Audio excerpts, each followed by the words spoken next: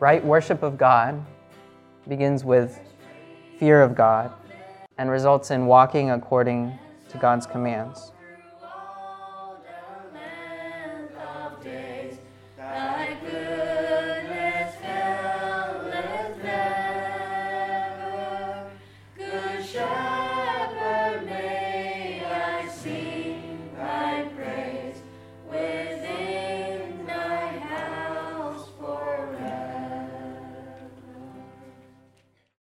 What is worship that pleases God? How can we be people who seek to worship God rightly? How can we seek to honor God the way that He deserves to be honored? Often when we think of worship, we think of music. We think of voices joined together in praise to our Lord and God. And it's a wonderful thing to sing truth to God and to hear others sing as well. But just a question to consider, if a non-Christian professional singer, professional vocalist can sing the words to Amazing Grace and it sounds great, is that worship? Many famous singers have their own renditions of a few classic hymns such as Amazing Grace. Are they worshiping God? And I would imagine your gut feeling would be no.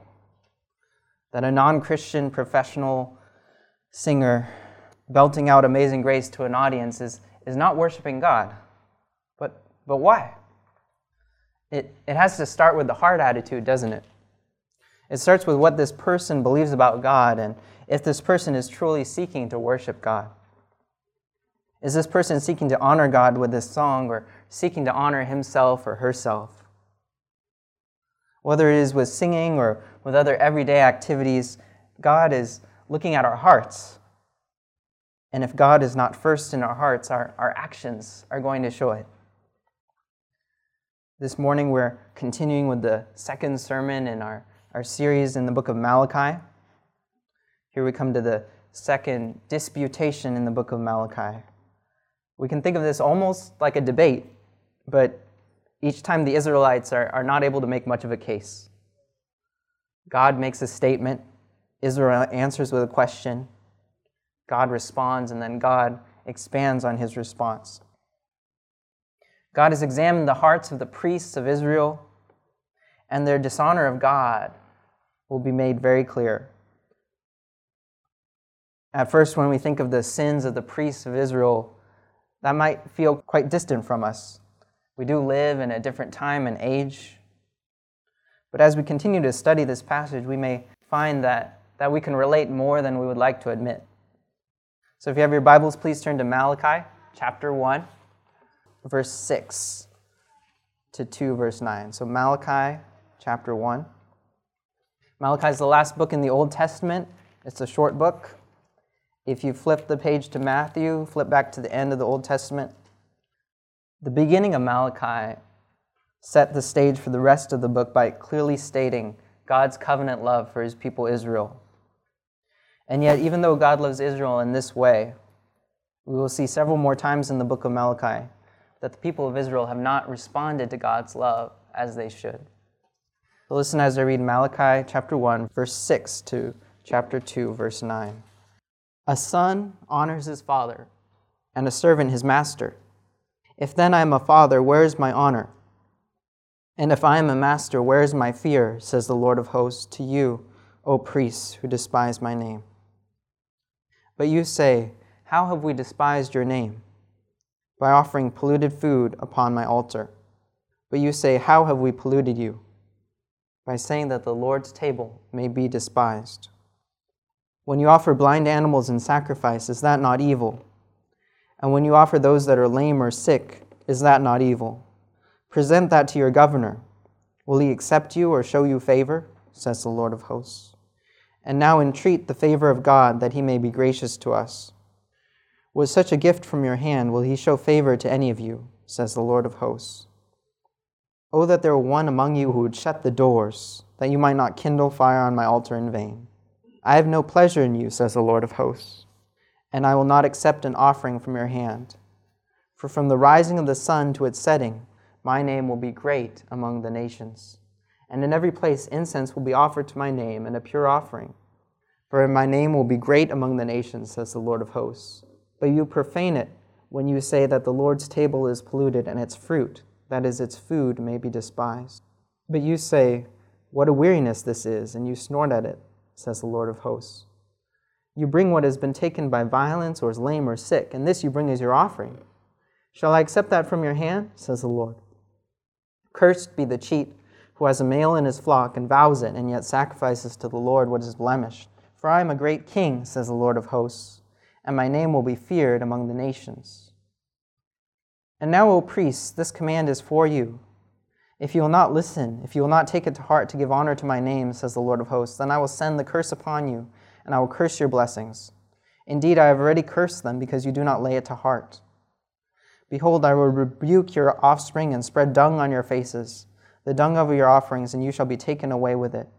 So shall you know that I have sent this command to you, that my covenant with Levi may stand, says the Lord of hosts. My covenant with him was one of life and peace, and I gave them to him. It was a covenant of fear, and he feared me. He stood in awe of my name. True instruction was in his mouth, and no wrong was found on his lips. He walked with me in peace and uprightness, and he turned many from iniquity. For the lips of a priest should guard knowledge, and people should seek instruction from his mouth, for he is the messenger of the Lord of hosts. But you have turned aside from the way. You have caused many to stumble by your instruction. You have corrupted the covenant of Levi, says the Lord of hosts. And so I make you despised and abased before all the people, inasmuch as you do not keep my ways, but show partiality in your instruction. Did you notice God's attitude towards the priests? God is very much displeased. Did you notice the priest's attitude towards God? They show a lack of respect to the God they claim to serve. The tone of this passage is very serious in considering the crimes that God's priests are committing. I'd like to sum up the main idea of this passage in one sentence, and that is this. Right worship of God begins with fear of God and results in walking according to God's commands.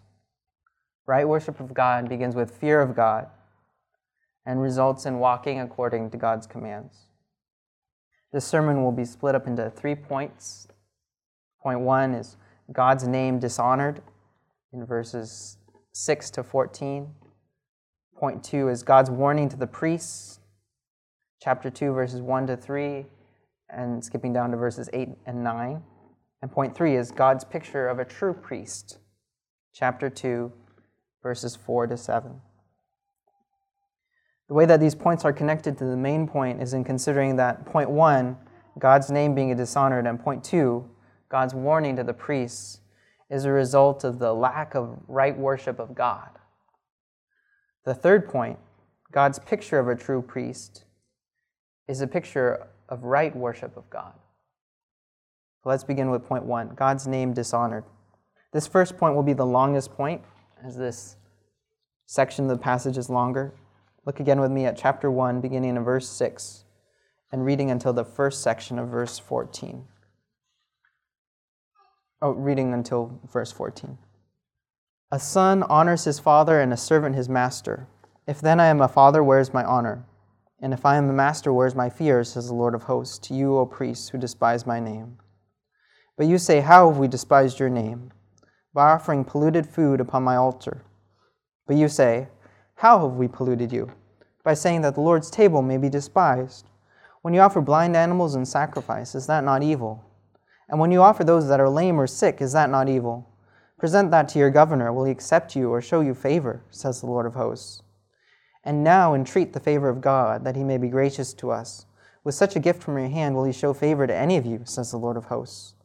Oh, that there were one among you who would shut the doors, that you might not kindle fire on my altar in vain. I have no pleasure in you, says the Lord of hosts, and I will not accept an offering from your hand. For from the rising of the sun to its setting, my name will be great among the nations.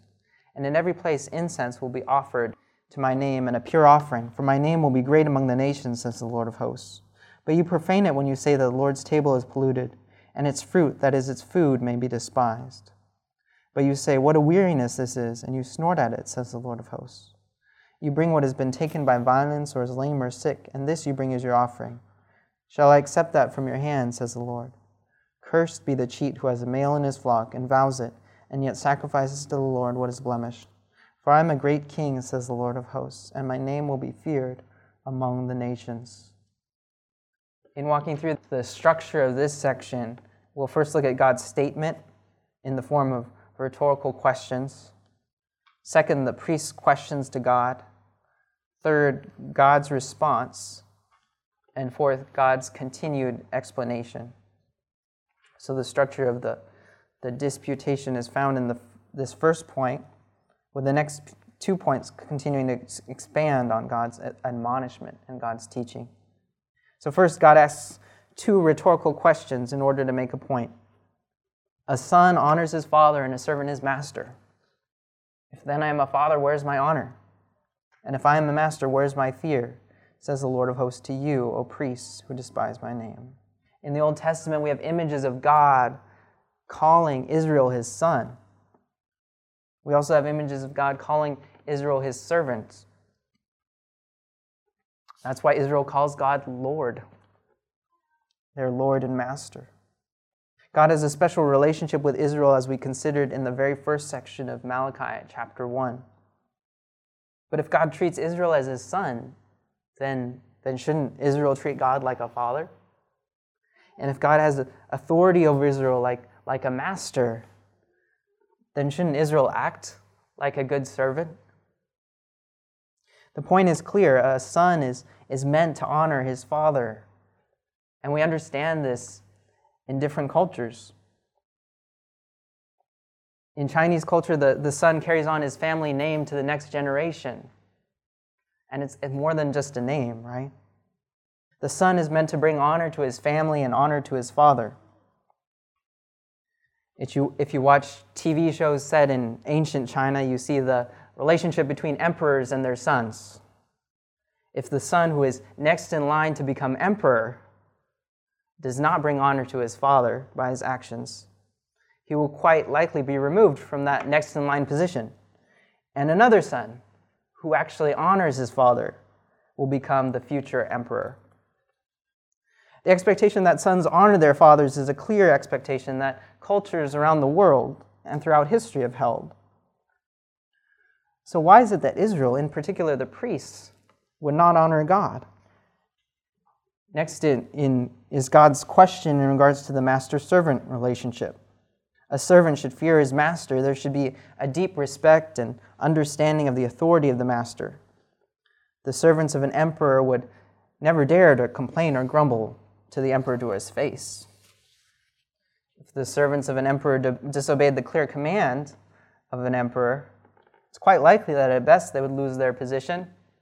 Quite possibly they would lose their lives. So how is it that Israel, and in particular the priests, would not fear God? But it seems that the priests still do not understand that they have done wrong. They're blind to their sin. Perhaps they're thinking, well, at least we're not leading the Israelites to go worship other idols. And so second in the structure, the priests question God. The priests ask, how have we despised your name? The priests are supposed to be experts in God's law. One would think it would be clear to them if they have broken God's law. But it isn't. And so they ask, how have we despised your name? In thinking on God's name, we're thinking on more than just a name. We're thinking on the God who, when Moses asked God's name, answered by saying, I am who I am. We're to consider God's awesomeness and God's reputation. This is not the only question the priests ask. There's a back and forth question and answer.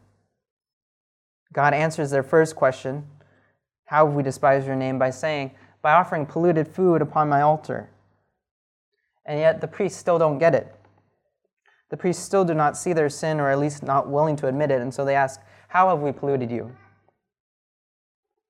I can imagine a parent telling their child, look at the mess you've made. And the child looking at a knocked over trash can and Legos on the floor and crayons and dirty tissue paper, asking, What mess?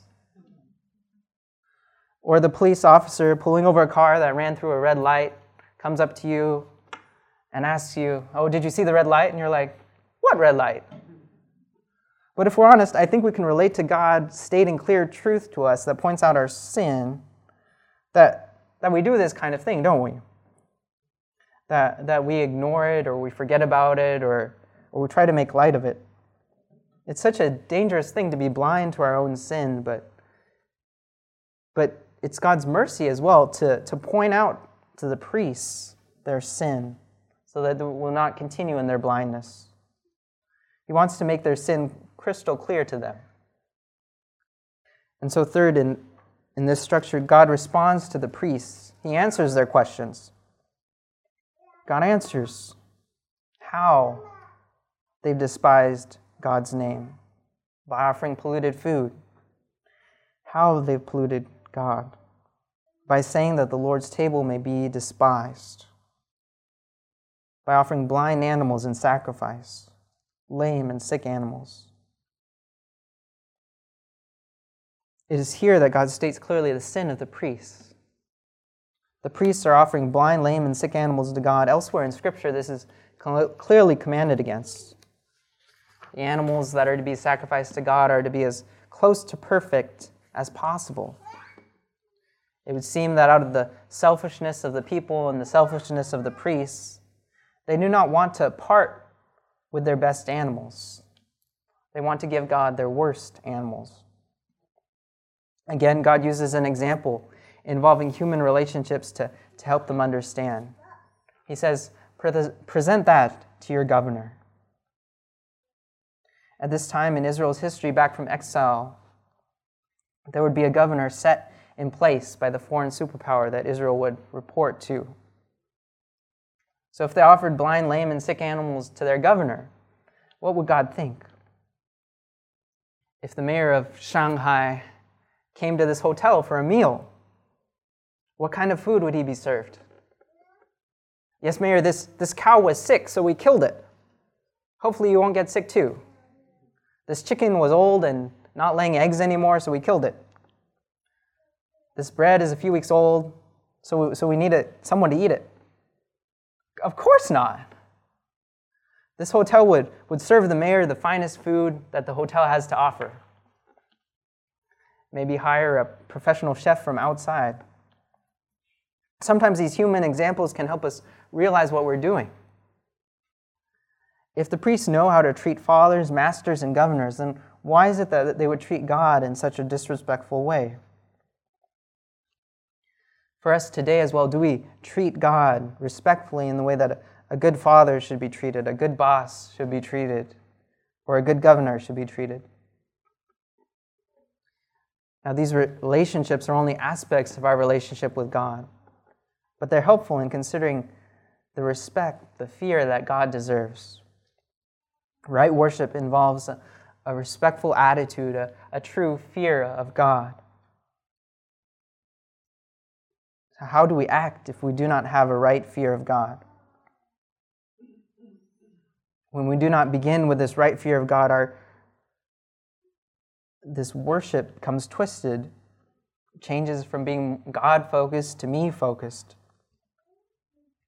Consider how Paul in the book of Romans teaches that we should offer our bodies to God as living sacrifices. As Christians, our whole lives are meant to be sacrifices to God. But just as the Israelites thought the best animals belonged to them, in our lives, we often want to keep the best for ourselves.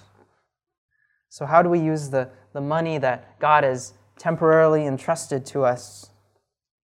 How do we use the time that God has temporarily entrusted to us? Do we act like these things belong to us, as the Israelites did? Or do we begin with a fear of God and an understanding that everything is God's? Do we try to squeeze God into a small corner of our lives and just offer Him sacrifices that we don't want? Is a sacrifice that we don't want really a sacrifice? God is a kind and loving Father. He's a good and gracious Master. He's a merciful, He's a wise King. But it's so easy for us to tell God, yes, well, maybe you can have Sunday morning, but the rest is mine. This problem starts with our hearts, doesn't it? It starts with understanding who God truly is and who we are in relation to God. Fourth, in this structure, God continues to explain. God continues to point out the sin of the priests. Look again at verses 9 to 14. In verse 10, God laments that there's no one to shut the doors of the temple. It would be better for God to receive no offerings than to receive the kinds of offerings that the priests are offering. God also speaks to how things should be. He says in verse 11, "From the rising of the sun to its setting, my name will be great among the nations. And in every place incense will be offered to my name, and a pure offering. For my name will be great among the nations, says the Lord of hosts." In contrast to how the priests profane God's name will be great among the nations. From the rising to the setting of the sun, from the east to the west, God's name will be praised. God being feared among the nations echoes Malachi 1 verse 5. Great is the Lord beyond the border of Israel. It's also echoed in part of verse 14, in which God says, "For I am a great king, says the Lord of hosts, and my name will be feared among the nations." In contrast to who God is, in contrast to God's greatness, and Him being worthy of being honored not only in Israel but throughout the whole world, Israel's priests are dishonoring God by their disrespect of God. The priests themselves snort at the offerings they are making. And yet God's name will be great. And yet God's name will be feared as it should be among the nations. God will not be content with the false worship of the priests. God deserves the worship of the world. Many of you are traveling soon for a Chinese New Year, or even if you're not traveling, you're spending time with family and friends from out of town. So how will we honor God's name and honor God's reputation as we spend time with those who do not know God? Jesus has made a way for all nations to worship Him. How will we as a kingdom of priests to God testify to God's greatness? May God continue to make us more like Jesus in a way that will be evident to our non-Christian family and friends. May we also be bold in telling others that God is the great King who deserves all worship. That brings us to our second point, God's warning to the priests. God's warning to the priests. Look again with me at Malachi chapter 2, verses 1 to 3. "And now, O priests, this command is for you. If you will not listen, if you will not take it to heart to give honor to my name, says the Lord of hosts, then I will send the curse upon you, and I will curse your blessings. Indeed, I have already cursed them, because you do not lay it to heart. Behold, I will rebuke your offspring, and spread dung on your faces, the dung of your offerings, and you shall be taken away with it." And then skip down to verse 8. "But you have turned aside from the way, you have caused many to stumble by your instruction. You have corrupted the covenant of Levi, says the Lord of hosts. And so I make you despised and abased before all the people, inasmuch as you do not keep my ways, but show partiality in your instruction." The priests are used to giving commands on behalf of God. They're responsible as well to speak God's blessings to the people.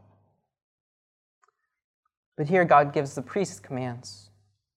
And He warns them of a curse. Curses He will send on them if they do not repent. God says to the priests, I will curse your blessings. We can understand this to mean that when the priests blessed the people, God would turn these blessings into curses. So it would actually be like the priests cursing God's people. This punishment had already begun. God says, I have already cursed them. Because of the sinful attitude and actions of the priests, God had already cursed not only the priests, but the whole people of Israel. In addition to cursing the people, God says He will rebuke the offspring of the priests, and He will spread dung on the faces of the priests. Now, this idea of spreading dung on our faces is bad enough today. But remember that the priests are to avoid everything that is unclean. So spreading dung on their faces would be even more revolting to them than to you or I. There would be no way for the priests to perform their duties if there were dung on their faces, or even if they had just washed up. Dung was meant to be burned outside the camp. And when it says, you shall be taken away with it, it sounds like just as the dung will be taken outside the camp, the priests will be taken outside the camp. They are unclean. The priests will be removed from their position. Notice also in verse 8 how the priests are admonished by God for turning many aside from the way and causing many to stumble by their instruction. The priests have the responsibility to teach God's word to the people, but instead their teaching is causing people to walk away from God, not to walk with God. Their teaching is causing people to stumble. Just as the priests despised God, God will make the people despise these priests for their sins. These curses are weighty. God is clearly describing to the priests the due penalty for their lack of fear of God and their leading of God's people away from Him. The priests are meant to be held to a higher standard of holiness, but instead, they're leading Israel into sin. They're leading the people down a path of not worshiping God rightly. There's one sense in which, as Christians today, we're all priests before God. We're all called to be holy. In 1 Peter, we're called a royal priesthood. And yet also the principle of teachers of God's law being judged more strictly continues on into the New Testament and the life of the church. James chapter 3, verse 1 says, "Not many of you should become teachers, my brothers, for you know that we who teach will be judged with greater strictness." And so it is good for those of us who teach God's word to consider well these warnings given to the priest. What a terrible thing it would be if by our attitude of not honoring God, we caused other believers to stumble. I'm so thankful that God has raised up more and more brothers at WSBC who are able to preach on a Sunday morning. And brothers, we must watch our life and our doctrine closely. Out of a deep fear of God, we must preach God's word, not trying to please people or bring honor to ourselves. When we're given the responsibility to teach God's word, there's also the danger that we lead people astray if we teach what is wrong. There's also the danger that we cause people to stumble if we ourselves fall into sin. And what a sad thing that would be. And if you don't get up to preach on a Sunday morning, I imagine there are other ways that you are still leading or teaching. Many of you volunteer to teach the kids. Or if you're a sister who has been walking with the Lord a longer period of time, many may look to you for advice, for wisdom, for God's word, ask you to pray for them. May God strengthen you for the good work of teaching and discipleship. And may you grow in holiness and in fear of the Lord and in being an example to others. God's warning to the priests is also a warning to us. But it's good to see that this passage does not only include warning. God also gives a description of true worship. That brings us to our third point, God's picture of a true priest. Look again with me at Malachi chapter 2, verses 4 to 7. "So shall you know that I have sent this command to you, that my covenant with Levi may stand, says the Lord of hosts. My covenant with him was one of life and peace, and I gave them to him. It was a covenant of fear, and he feared me. He stood in awe of my name. True instruction was in his mouth, and no wrong was found on his lips. He walked with me in peace and uprightness, and he turned many from iniquity. For the lips of a priest should guard knowledge, and people should seek instruction from his mouth, for he is the messenger of the Lord of hosts." God's covenant with Levi is meant to be a covenant that continues on. Levi was one of the 12 sons of Jacob and one of the 12 tribes of Israel. The priests all came from the tribe of Levi. Here we have a description of God's blessing upon his true priests who worship him. There are echoes here of the blessing that God's priests were to pronounce on the people of Israel at the end of Numbers 6. They would say, "The Lord bless you and keep you. The Lord make his face to shine upon you and be gracious to you. The Lord lift up his countenance upon you and give you peace." Life and peace is what God gave to his true priest. God's true priest also feared God and stood in awe of God's name. An example of the actions of a true priest comes in Numbers 25. The Israelites were worshiping Baal with the daughters of Moab. An unrepentant Israelite man brought a worshiper of other gods, a Midianite woman, home as his wife, when all Israel should have been repenting of their sin. Phinehas, the son of Eleazar, son of Aaron the priest, took a spear and pierced through both the man and the woman. This stopped the plague that God had put on Israel for their idolatry. The Lord spoke of Phinehas as turning back his wrath from the people of Israel because Phinehas was jealous with God's jealousy. And so God said of Phinehas, "Behold, I give to him my covenant of peace, and it shall be to him and to his descendants after him the covenant of a perpetual priesthood, because he was jealous for his God and made atonement for the people of Israel." Instead of leading the people further into sin when the Israelites sinned, Phinehas was jealous for God's name and was used by God to divinely judge sinners. And so God spoke of an eternal priesthood for the offspring of Phinehas, the offspring of Levi. But today, there's no Jewish priesthood. There's no temple in Jerusalem.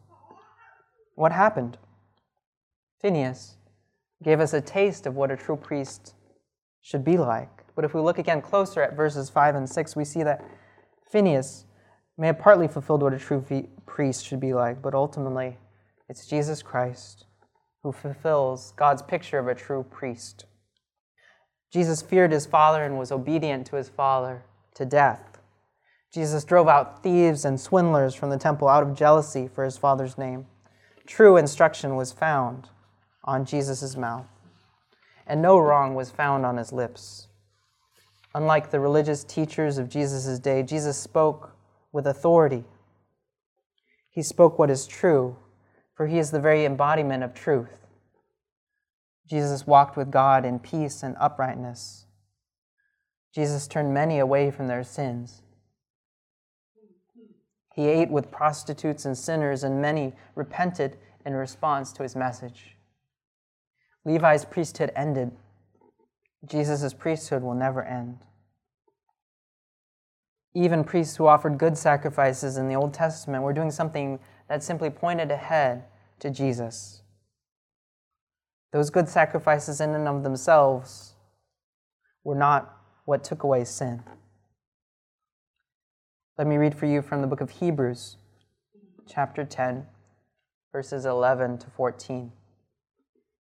Hebrews 10, verses 11 to 14. "And every priest stands daily at his service, offering repeatedly the same sacrifices, which can never take away sins. But when Christ had offered for all time a single sacrifice for sins, he sat down at the right hand of God, waiting from that time until his enemies should be made a footstool for his feet. For by a single offering he has perfected for all time those who are being sanctified. The priests of Malachi's day offered blind, lame, and sick animals. But Jesus, our great high priest, offered his pure and sinless life on the cross as the perfect sacrifice for our sins. It's only by this perfect sacrifice that we're able to be made clean and pure in God's eyes. This picture of what a true priest should be like is a picture for the priest to hear and to realize their sin and repent. But thank God that this picture of a true priest wasn't given only for the sake of illustration. Jesus put flesh and bones to this picture of what a true priest should be. Instead of selfishness and greed, Jesus lived in fear of God and gave up himself for sinners like you and me. So, brothers and sisters, what a privilege it is for us to have a great high priest who died for us and who continues to stand before the Father on our behalf. What an encouragement that is, and may that comfort our souls. There may be times when human teachers do fail and fall, but Jesus will never fail. Jesus always sought to honor the name of his Father. May we also be people who always seek to honor God's name. Because of Jesus' sacrifice, we have been made holy, and we can live holy lives. Because of Jesus' sacrifice, we can offer up our lives as living sacrifices to God. This is our spiritual act of worship. Let's pray. Heavenly Father, we thank you that Jesus is our great high priest. Lord, we thank you for how he took our sins upon himself, how he died and rose again, how this sacrifice was perfect in your sight. Lord, we do pray that we would live in thankfulness for you, for the sacrifice of Christ on the cross. Lord, we pray that this would spur us on to praise you, to worship you, that this would change our hearts, that would change the way we speak, that it would change the way we interact with one another and with those around us. Lord, would you continue to teach us by your word. In Jesus' name, amen.